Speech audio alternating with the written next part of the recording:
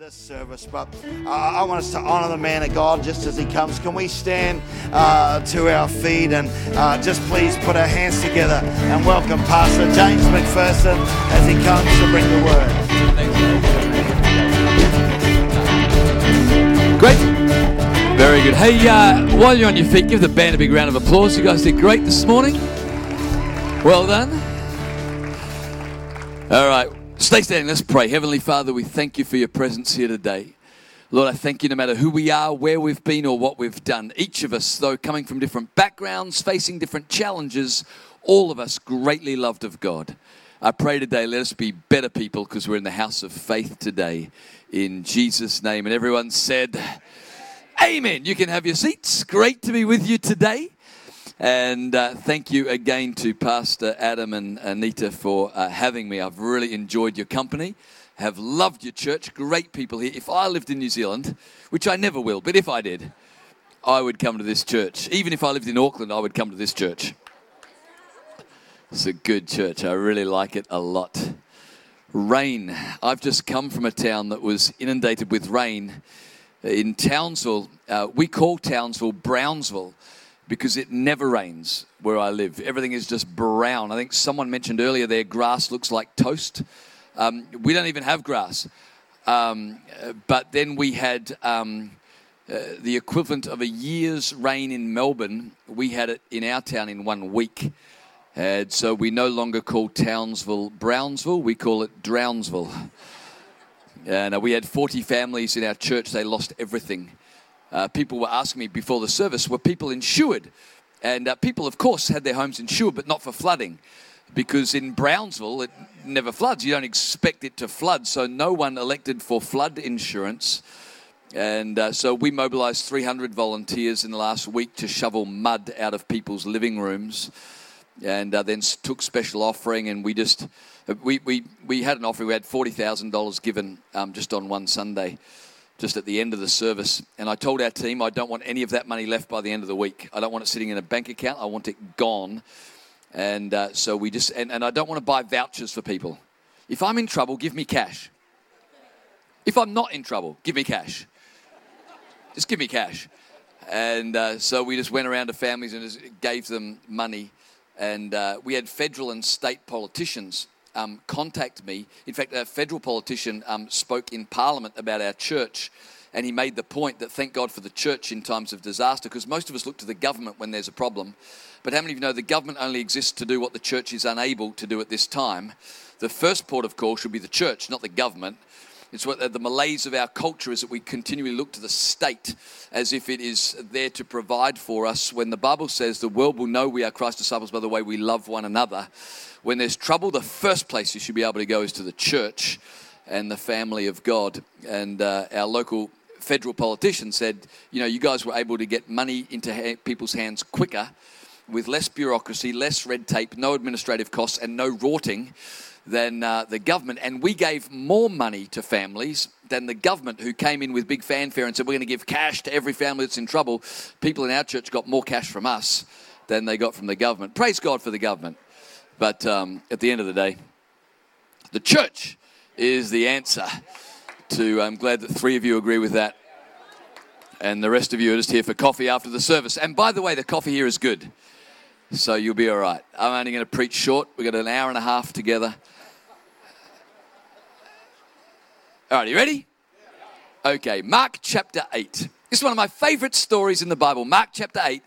Verse 22 says, Jesus came to Bethsaida, and they brought a blind man to him and begged Jesus to touch him. So he took the blind man by the hand and led him out of the town. And when he'd spat on his eyes and put his hands on him, he asked the man, can you see anything? The man looked up and said, I see men, or maybe something is moving. Then Jesus put his hands on the man's eyes again and made him look up, and he was restored and saw everyone clearly. Now, it takes only 4 verses and less than 100 words to tell, but this to me is one of the most fascinating stories in all of Scripture. It's fascinating in the same way that James LeBron missing a free throw is fascinating. It's fascinating in the same way that Roger Federer missing a simple cross-court forehand is fascinating. In the same way that Lewis Hamilton missing first gear at the start of a Grand Prix is fascinating. Champions aren't supposed to miss. In fact, we know them as champions precisely because, unlike most of us, they don't miss. And yet, on this occasion, it seems as if the invincible has faltered. In Mark chapter 7, Jesus spits and a deaf mute is instantaneously healed. In Mark chapter 10, Jesus speaks and blind Bartimaeus is immediately cured. But here in Mark chapter 8, we have the peculiar occurrence, unique in all of Jesus' ministry, where a man is healed, not instantaneously.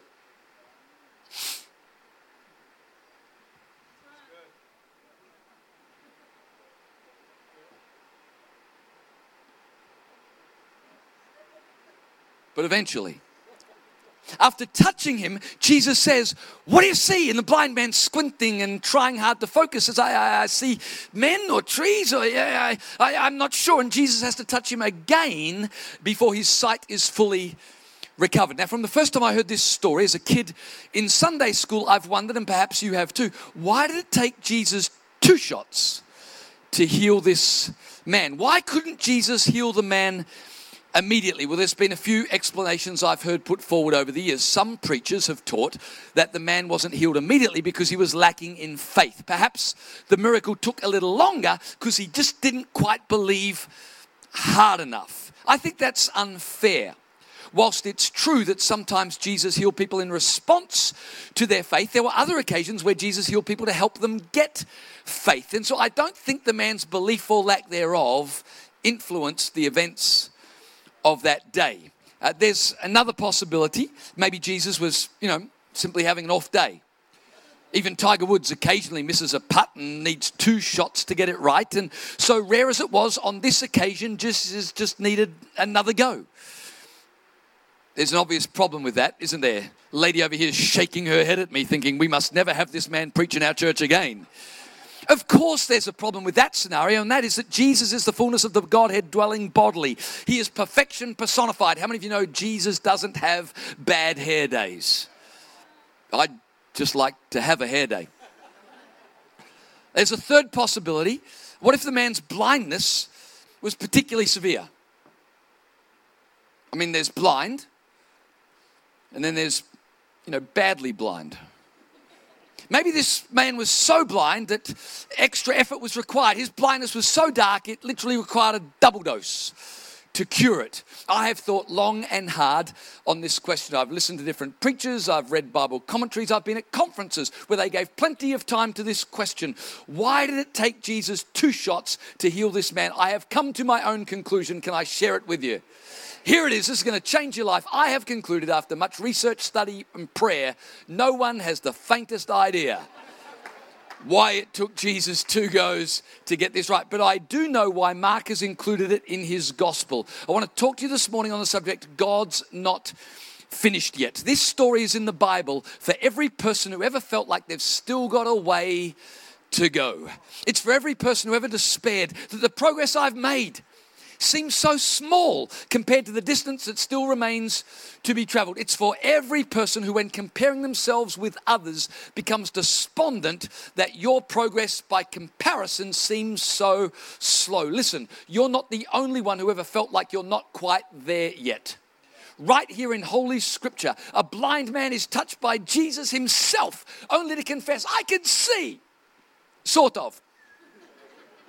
But the good news is, God's not finished yet.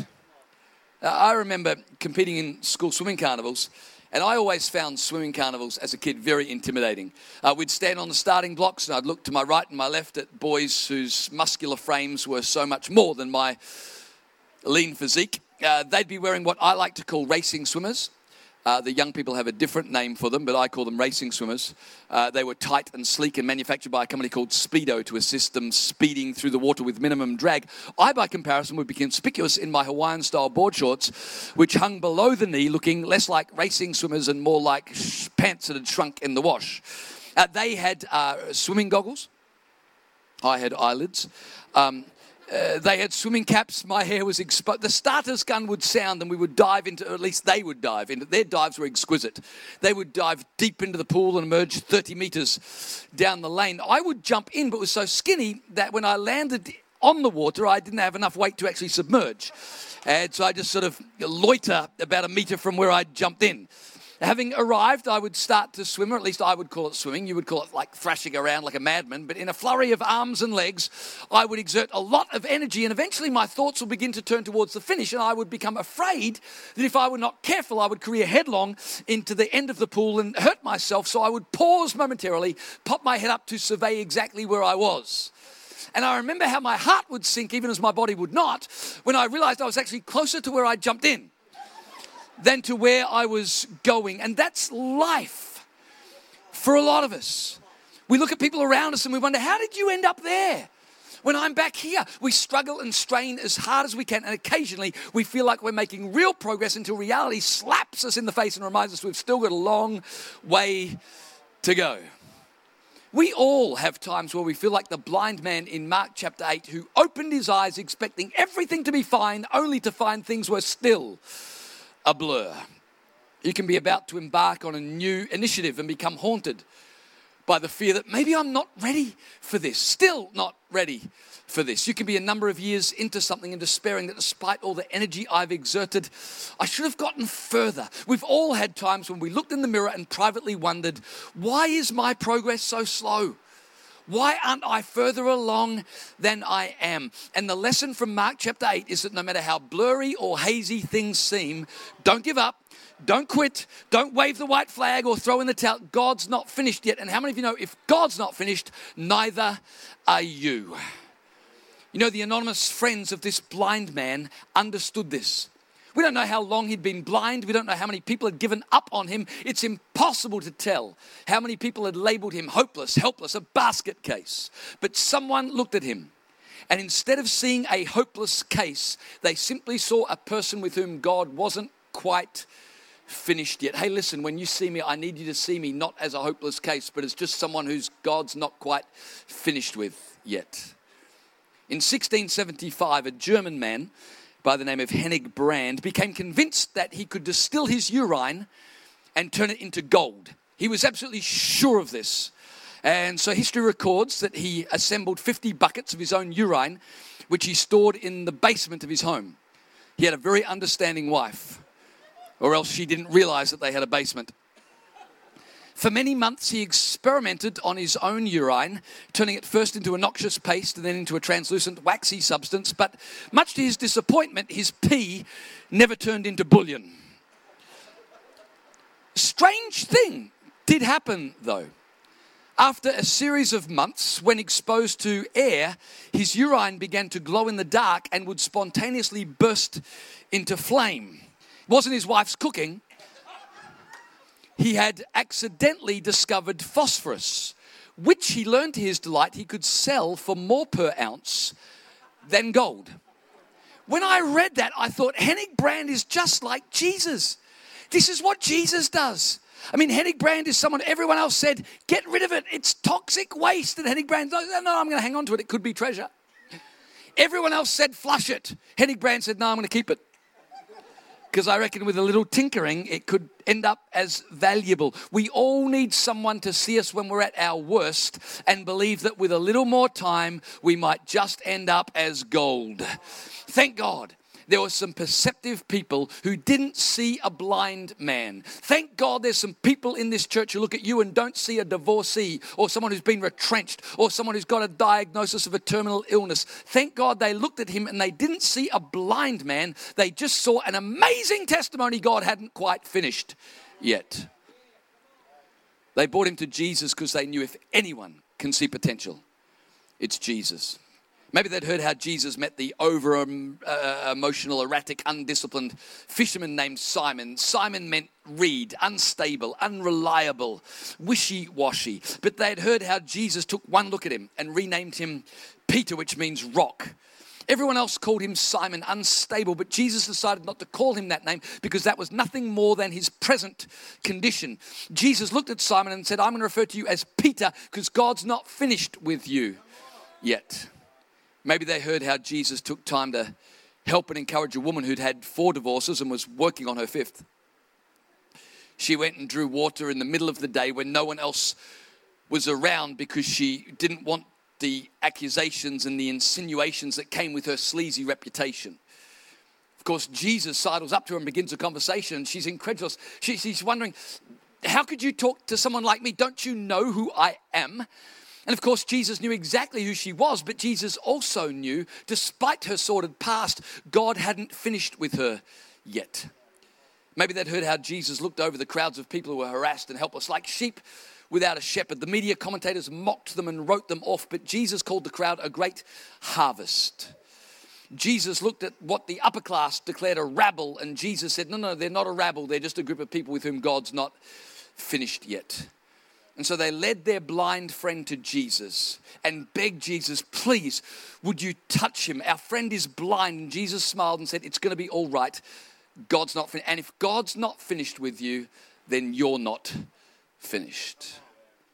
You know, one of the things I love about the church is it doesn't matter who you are, where you've been, or what you've done. You can come into this place, and I don't know why your marriage ended. I don't know why you lost your money. I don't know why you've got that illness. I don't know why you're going through that depression or that problem. But what I do know is God's not finished. We're not going to give you a pat answer, 10 reasons why things have worked out the way they have.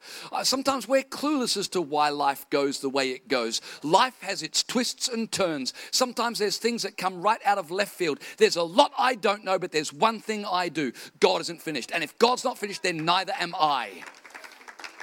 I remember as a youth pastor, we're getting ready for a youth meeting, and we had about 500 teenagers that used to come to youth. And just as we were about to begin the meeting, the door of the auditorium opened, and a girl was wheeled into the meeting. She was about 16 years old. Mentally, she was fine. Quite sharp, actually, but trapped in a body that was like a prison. Her limbs were so twisted and contorted, she couldn't even hold a glass of water to give herself a drink. She was completely unable to communicate. She would try to speak, but just this series of high-pitched noises that were impossible to decipher. The only way you could speak with her at all was to ask yes or no questions and try to guess whether she was nodding or shaking her head, though the muscles in her neck never really cooperated with her brain. So it was very difficult, and my heart sank when I saw her wheeled into our youth meeting because I thought, how's she going to fit here? I mean, how does a kid like that fit in with all these other normal kids? Well, they wheeled her to the front. She sat in the front row. And she kept coming to youth because she loved my preaching. I told you mentally she was fine. Probably a little more discerning than most of you. And so she would come, and I remember one particular youth meeting, I made a joke, and everyone laughed. And then I moved on to my serious point, at which time she began violently convulsing in her wheelchair. And, everyone went quiet, and people looked at her and looked at me like she's having a seizure, do something. I'm thinking, I know how to preach, I don't know first aid. And then as I'm looking at her convulsing, I saw a glint in her eye, and I realized, it's all right, she's not having a seizure. She was just a little late getting the joke. Some people get it immediately, and other people are like fluorescent lights. It's like, got it. And so I said, it's all right. It's okay, don't worry. I said, Janice, you're just getting the joke, aren't you? She got this big smile on her face. I said, listen, if you interrupt my preaching one more time, we'll take your wheelchair to the top of a hill and let you go. Well, everyone looked at me horrified that you would say such a thing to a kid in a wheelchair. Well, Janice just started shaking all the more violently with a huge smile on her face. Because think about it, in Australia, the more we love you, the more we tease you.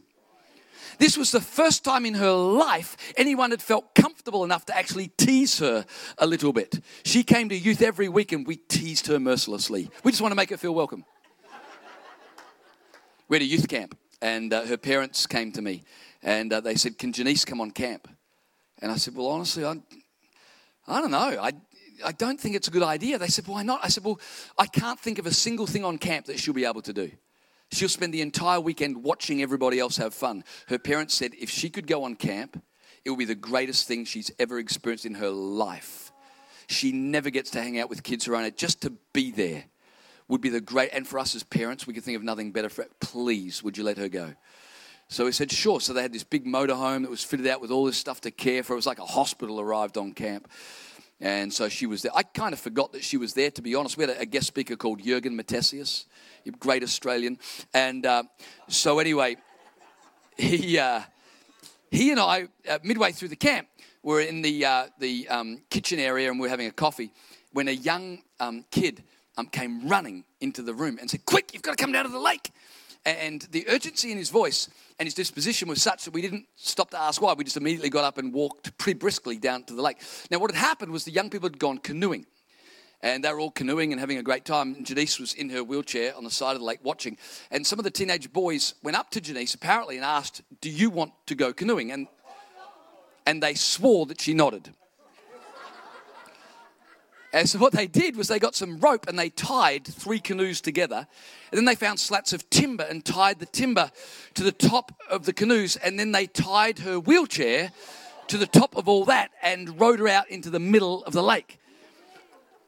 What amused me later was the realization they'd gone to the trouble to put a life jacket on her. How many of you know when you're strapped in a metal wheelchair, if that thing capsizes, you are going straight to, and that's exactly what happened. And the weird thing was when I spoke at her funeral, no, I'm joking, Ed. It's all true up until I said, good morning, welcome to church. We're standing there looking at this girl sitting bolt upright in a wheelchair in the middle of a lake with this stupid grin on her face. And Jürgen, the guest speaker, he says to me, I love your youth group. And I said, I know. Isn't the worship amazing? I mean, they really press in. He said, no, not the way they worship. I said, the way they respond to the preaching. I mean, they take notes. They're so responsive to your messages. He said, no, not the worship, not the word. That.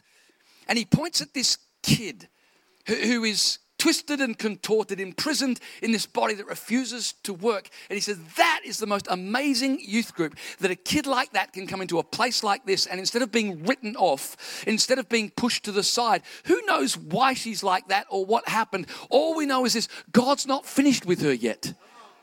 And if God's not finished, then she's not finished. And I say again, the church is the most unique place in the community because it's the only place that you can walk in beaten up by life, a little bruised, a little bloodied by your past, and you're not going to get 10 people tell you it's because of this, this, or this. I haven't got a clue why you are the way you are. All I know is that God's not finished. And if God's not finished, then neither are you. And so you can come into this church bloodied, beaten up, bruised, battered by life. But I pray you keep on coming, because there's only one thing we are absolutely certain of, and that is God is not finished. And if God's not finished, neither are you. If God's not finished, neither are you. There are 3 important and profound implications for our lives. Here's the first one. If God's not finished, I can continue. Someone asked me back home, what are you going to speak about at Connect Church on the Sunday? And so I said that the title of my message is God's Not Finished. I began to wax lyrical, sort of run my message by them a little bit, run it up the flagpole, see if it flew. I said, you need to realize I am a masterpiece in progress. I am a work under construction. My friend looked at me and said, yeah, you're a real piece of work. I don't think he really caught, the vibe of what I was trying to express. But Ephesians chapter 2, verse 10 says, I am God's workmanship. In other words, God is working on me. Have you ever lived in a house whilst it's being renovated? How many of you know it's a weird situation? You got all kinds of noises going on. There's sawdust and offcuts lying around. There's stuff being ripped up over here and ripped up over there. It's chaotic and challenging trying to live in a house while it's being renovated. I'd prefer not to do that. I'd prefer to just have a penthouse down on the beach somewhere, and here's my cell number. Call me when it's done. Well, in life, we live in the house while it's being renovated. So if you hear some weird noises coming from me in the foyer after the service, don't get all upset. God's not finished with me yet. If you're around me and you trip up over an ugly offcut, don't get all bitter and offended and say, I'm never going back to that church. I can't believe what hypocrites they are. God's not finished yet. He's working on me. I'm being renovated, and if you hang around a while, you'll see what an incredible dwelling God is planning for me to be. But don't you dare write off as a wreck what is really an amazing reno, if you just give it a little time. By the way, if you'll give me that grace, I'll give that same grace to you.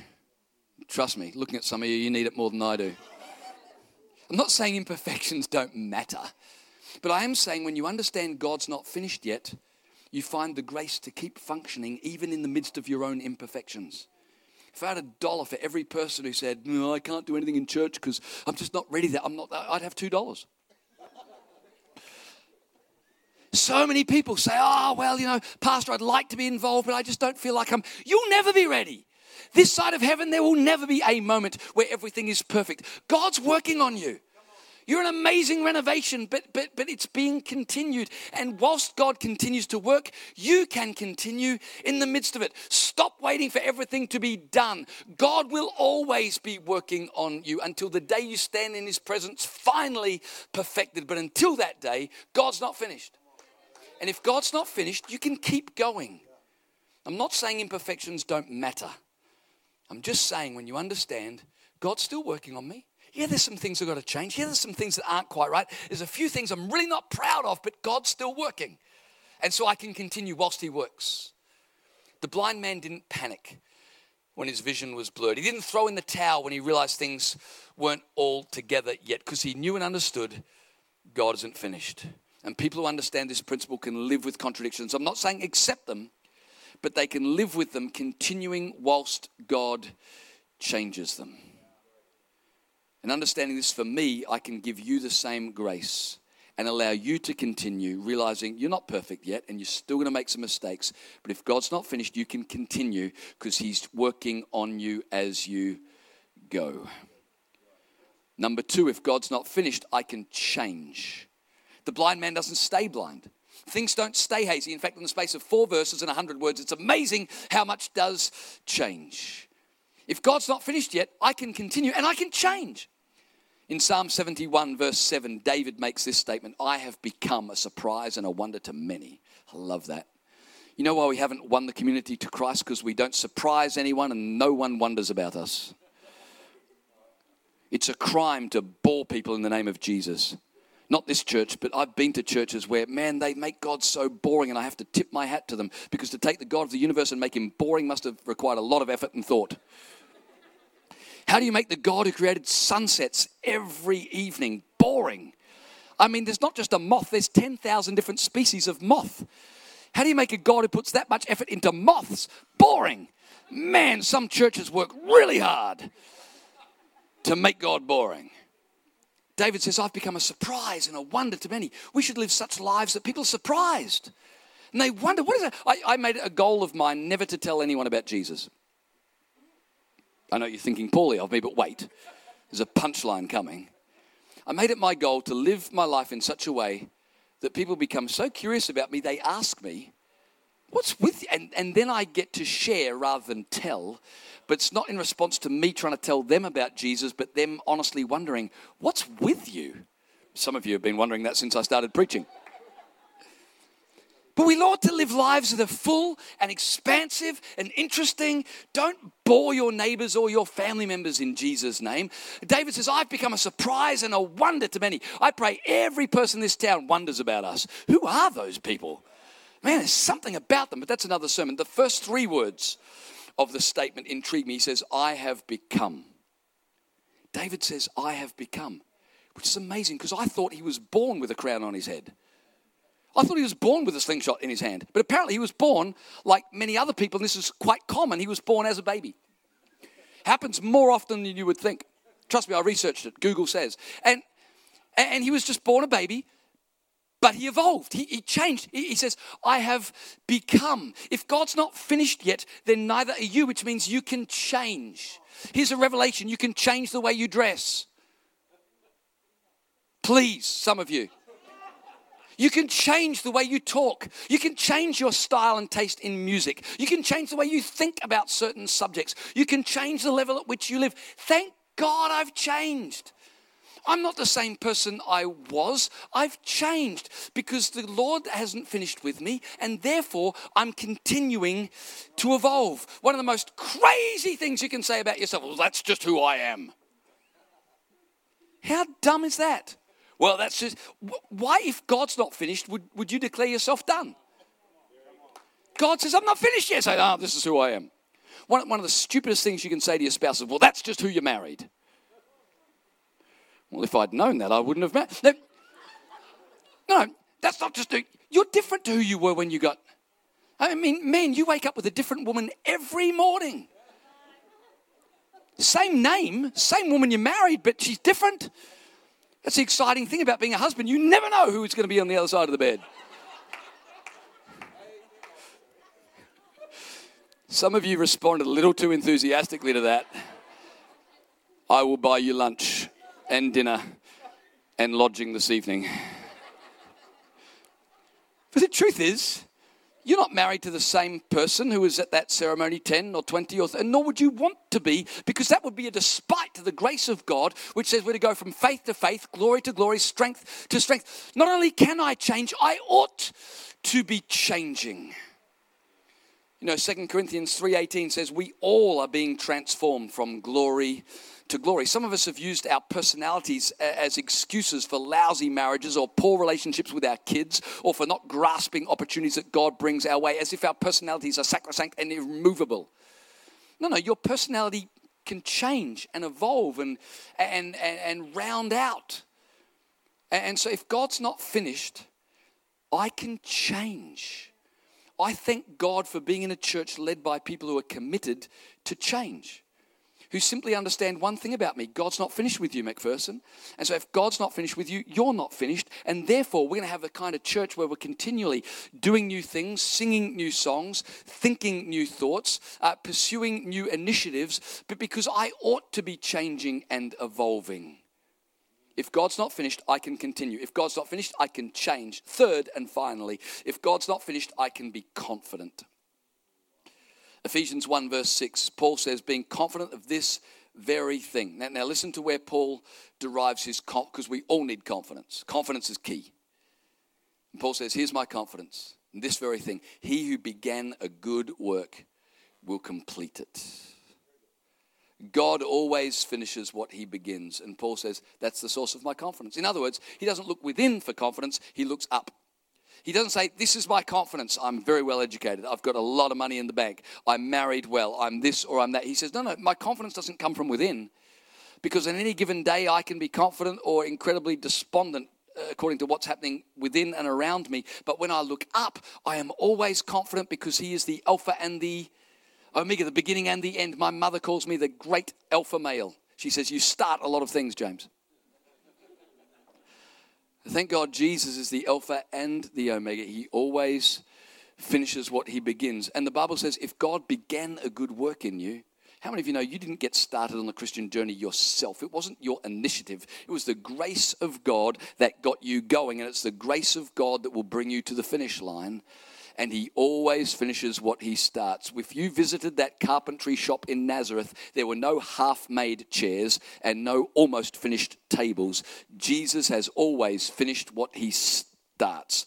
On the cross, he called out that wonderful phrase, it is finished. And then it was done. And God will do the same for you and I. He always finishes what he starts. And that's the source of our confidence. When you understand this, you don't get bent out of shape or twisted and bitter. Think about Abraham, for instance. I mean, Abraham was promised a wonderful land of inheritance and blessing, prosperous and fertile land. He traveled towards the land, and this was his mistake. He took one of his relatives. I always find road trips are best done without the family. And but he took Lot with him, and you know, they started quarreling, and so they decided to part ways. And so Abraham, who's been promised wonderful, prosperous, fruitful, fertile land, says to his nephew, you choose. What do you want? There's fertile land over here, desert wasteland over there. And Lot, of course, says, well, I'll have the fertile land. And so Abraham, who's got the promise, trudges off into desert, dry, barren wilderness. But Abraham never grumbles or complains. He never panics. God's promised him fertile land. He's trudging through dry, barren wasteland. But Abraham simply understood God's not finished yet. Listen, some of you are walking through dry wasteland at the moment. It's like nothing grows, nothing's being fruitful, nothing's prospering. You're tempted to throw in the towel and think, well, it's all for naught, and I just must have imagined all of those things long ago. Listen, let your confidence not be in what you see around you. Let your confidence be in the character and nature of God, who always finishes what he begins. If it's God who began you on the journey, God will get you to the finish line. He always finishes what he starts. And if you're trudging through barren wasteland, then clearly God's not finished. So don't get all upset and bitter. Grab another coffee and just expect, you know what, at some point I'm going to get through this wasteland and enter into the inheritance that God always had for me. Think about Joseph in Scripture. Joseph was promised, you're going to be a great leader. And from the moment he was promised leadership, his life went backwards at 1,000,000 miles an hour. Some of you had a great word from God, and it seems like ever since you got that promise, everything's gone wrong. For 13 years, Joseph's life spins out of control. He's promised he'll be a leader, and he ends up a servant. He's promised he'll be in charge. He ends up in prison for a rape he did not commit. The interesting thing about Joseph is that in the prison house, in the slave house, he's just got this quiet confidence that belies his circumstance. He's in the jail. Now I know everyone in jail is innocent, but he really is. And all the other characters are all whinging and complaining about how they were hard done by the magistrate. And, if anyone's got a tale of woe, it's Joseph. But he's not telling everyone how hard done he's been. He's listening to everybody else and trying to encourage them. And I'm thinking, how could you be so encouraging when your problems are far worse than theirs? It's because he was confident that God's not finished. He was in a prison, but he just knew this is not what God intended. So clearly God's not finished. And God always finishes what he begins. Some of you feel like you're in prison. You feel like life has conspired to trap you, to push you into a corner from which it seems there's no escape. But listen, God's not finished, so neither are you. So don't get all bent out of shape. Don't go looking for victims that you can tell about how bad things are. That's why they become victims, because they become the recipients of your vomit. Just be quietly confident. Listen, God's not finished yet. And so I might feel like I'm trapped, but ultimately God will find a way. He'll open a door that seems impossible, because God always finishes what he starts. Don't get all despondent and start to feel hemmed in and pressed in. Don't start living small thinking this is it. God's not finished, so neither are you. So just let a quiet confidence enter your heart. And if you're in the middle of a slave house or a prison house, well, serve well and just realize it'll turn. This isn't forever. God will bring you through. Let me give you one more illustration, or maybe 10. One. I saw the look on your faces. You're thinking, I'm glad the Lord always finishes what he starts, but will this ever end? David is promised he'll be a king. And from the moment he's promised a throne, he spends the next months and years running from cave to cave, being chased by Saul, who's trying to kill him. And there comes a moment when David is standing over a sleeping Saul, and David can end everything right now. He can get rid of his nemesis in a moment, slit his throat. And all of his men say, do it. I wonder if you've ever been in a position where one shortcut can solve all your problems. Just a little bit of maneuvering, just a little bit of scheming, and you can have what God promised you. And all you've got to do is manipulate a few situations, lie to a couple of people, and you'll have it. His men say, just do it.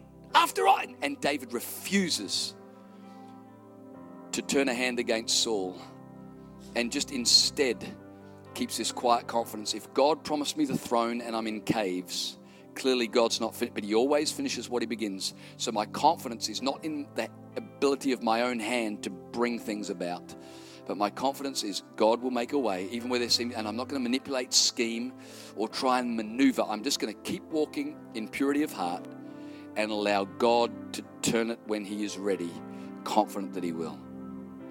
You know, so many Christians twist and scheme and squirm and try to manipulate things instead of just being, and it's because they just don't have a confidence that God isn't finished. And if God's not finished, neither am I. And God always finishes what he begins, so I can be quietly, when you understand this truth for yourself, it allows you to walk through wasteland. It allows you to feel hemmed in and cornered. It allows you to have other people come against you, and yet doesn't rob you of your confidence. It allows you to have a peace and a serenity that belies the circumstances when you simply understand not why you're in this predicament, not why this happened, not why it happened to you and not someone else. Who knows? Just know this: God isn't finished. And if God's not finished, neither are you. Now, if you don't know that for yourself, it's impossible to give it to someone else. But here's the wonderful thing about the grace of God. Having freely received that revelation for me, now I can give it to you. And now we've got a community of people where you can come through those doors bloodied, beaten, bruised by life. And you're not going to get 5 pat answers. You're not going to get a whole lot of people shake a finger and say, well, this is what you need to. I've got no idea why you are the way you are. But I do know this: God's not finished. So neither are you. Let's pray. Heavenly Father, I thank you so much for your goodness toward us. Lord, I thank you that you created us on purpose for a purpose, and your purpose always prevails. It might be 1 minute to midnight, and yet you are still able to perform all that you promised. Lord, I thank you for the promises you've given people, the words you've dropped in people's hearts and spirits. And today I thank you that you are well able to perform it. Lord, I pray for people who are struggling, despondent, despairing, that despite all their efforts, they haven't gotten as far as they thought they would. Maybe their family, their business, their own physical health, maybe their own character development. They're thinking, why aren't I further along? Father, I thank you that you never come to us with criticism or complaint. You rather keep stretching out a hand of love and encouraging us. Just keep on keeping on. And that you will continue to touch us again and again and again if necessary, until finally we stand in your presence, perfected, reflecting your glorious image. Lord, I pray, let this be true for every person. In Jesus' name I ask it. And everybody said, amen. Amen. Thanks, James. Great word. Come on, let's show some appreciation. Great word, great weekend. Look, just before we close off the service, I just want to take an opportunity to give people an opportunity. If you haven't given your life to Christ, if you're here today and you know what James is talking about, what the experience you've had today, you know you need to get right with God. Like I did some 30 or so years ago in a meeting just like this, I could sense that God was calling me. The Bible says he knocks on the door of our heart, and if we would open that door, he would come in. And so if you're here today and you know you need to get right with God, I don't want you to leave this place without having that opportunity. So I'd ask, with every head bowed and every eye closed, right across this auditorium, as we've heard from James, it's not about the fact of how bad we are. The power of the gospel is how good he is and what he has done. I always say the good book is called the good book. The Bible is often called the good book, and it's called the good book not because the people in the book are good, but because the God in the book is good. And so if you're here today, you've heard the words, you've heard that which is spoken, but you know right now the Spirit of God is speaking to your life that you need to get right with God. Maybe you've been coming to church for a while. Maybe you've been, but you know your life is not right, and yet you're saying, man, I need to get right with God. Today, in a moment, I'm going to pray a prayer that just says, Lord Jesus, come. Forgive me of my sin. Come and wash me, cleanse me. Come and dwell in my heart. And as I pray that prayer, if you're saying that prayer is for me, Pastor, that prayer, can I be a part of that prayer? Wherever you're sitting right now, every head bowed and every eye closed, if you want to be included in that prayer, you know you need to get right with God today. Wherever you're sitting, would you just put your hand up high and say, that's me, Pastor. Would you include me in that prayer? I need to get right with you today. Is there anyone here today you know you need to get right with Jesus Christ? Is there anyone you know you've got to respond to that today, just nice and high so I can see it? I don't want to miss out. Thank you. Anyone else? Thank you. Son, anyone else? You know you need to get right with God today. Don't miss this opportunity. Anyone else? Just nice and high. Just put it. Thank you. All right, slip those hands down. Is there anyone here who should have put their hand up? You know you should have put your hand up, but you didn't. For whatever reason, maybe you're worried about what people will think. You're worried whether God will accept for it. Like I said, it's not about how bad you are. It's about how good he is. If you know you should have put your hand up, but you didn't, can you put your hand up right now? Come on. You know you need to get right with God here today. Anyone? Amen. Well, we're going to all pray this prayer together. For those who put their hand up, all of us together, let's pray this prayer. Lord Jesus, I come to you today, a sinner in need of a Savior. Today I would ask you that you would cleanse me of my sin. I turn from my wicked ways and give my life to you, to be not just my Savior, but my Lord. This I ask in Jesus' name.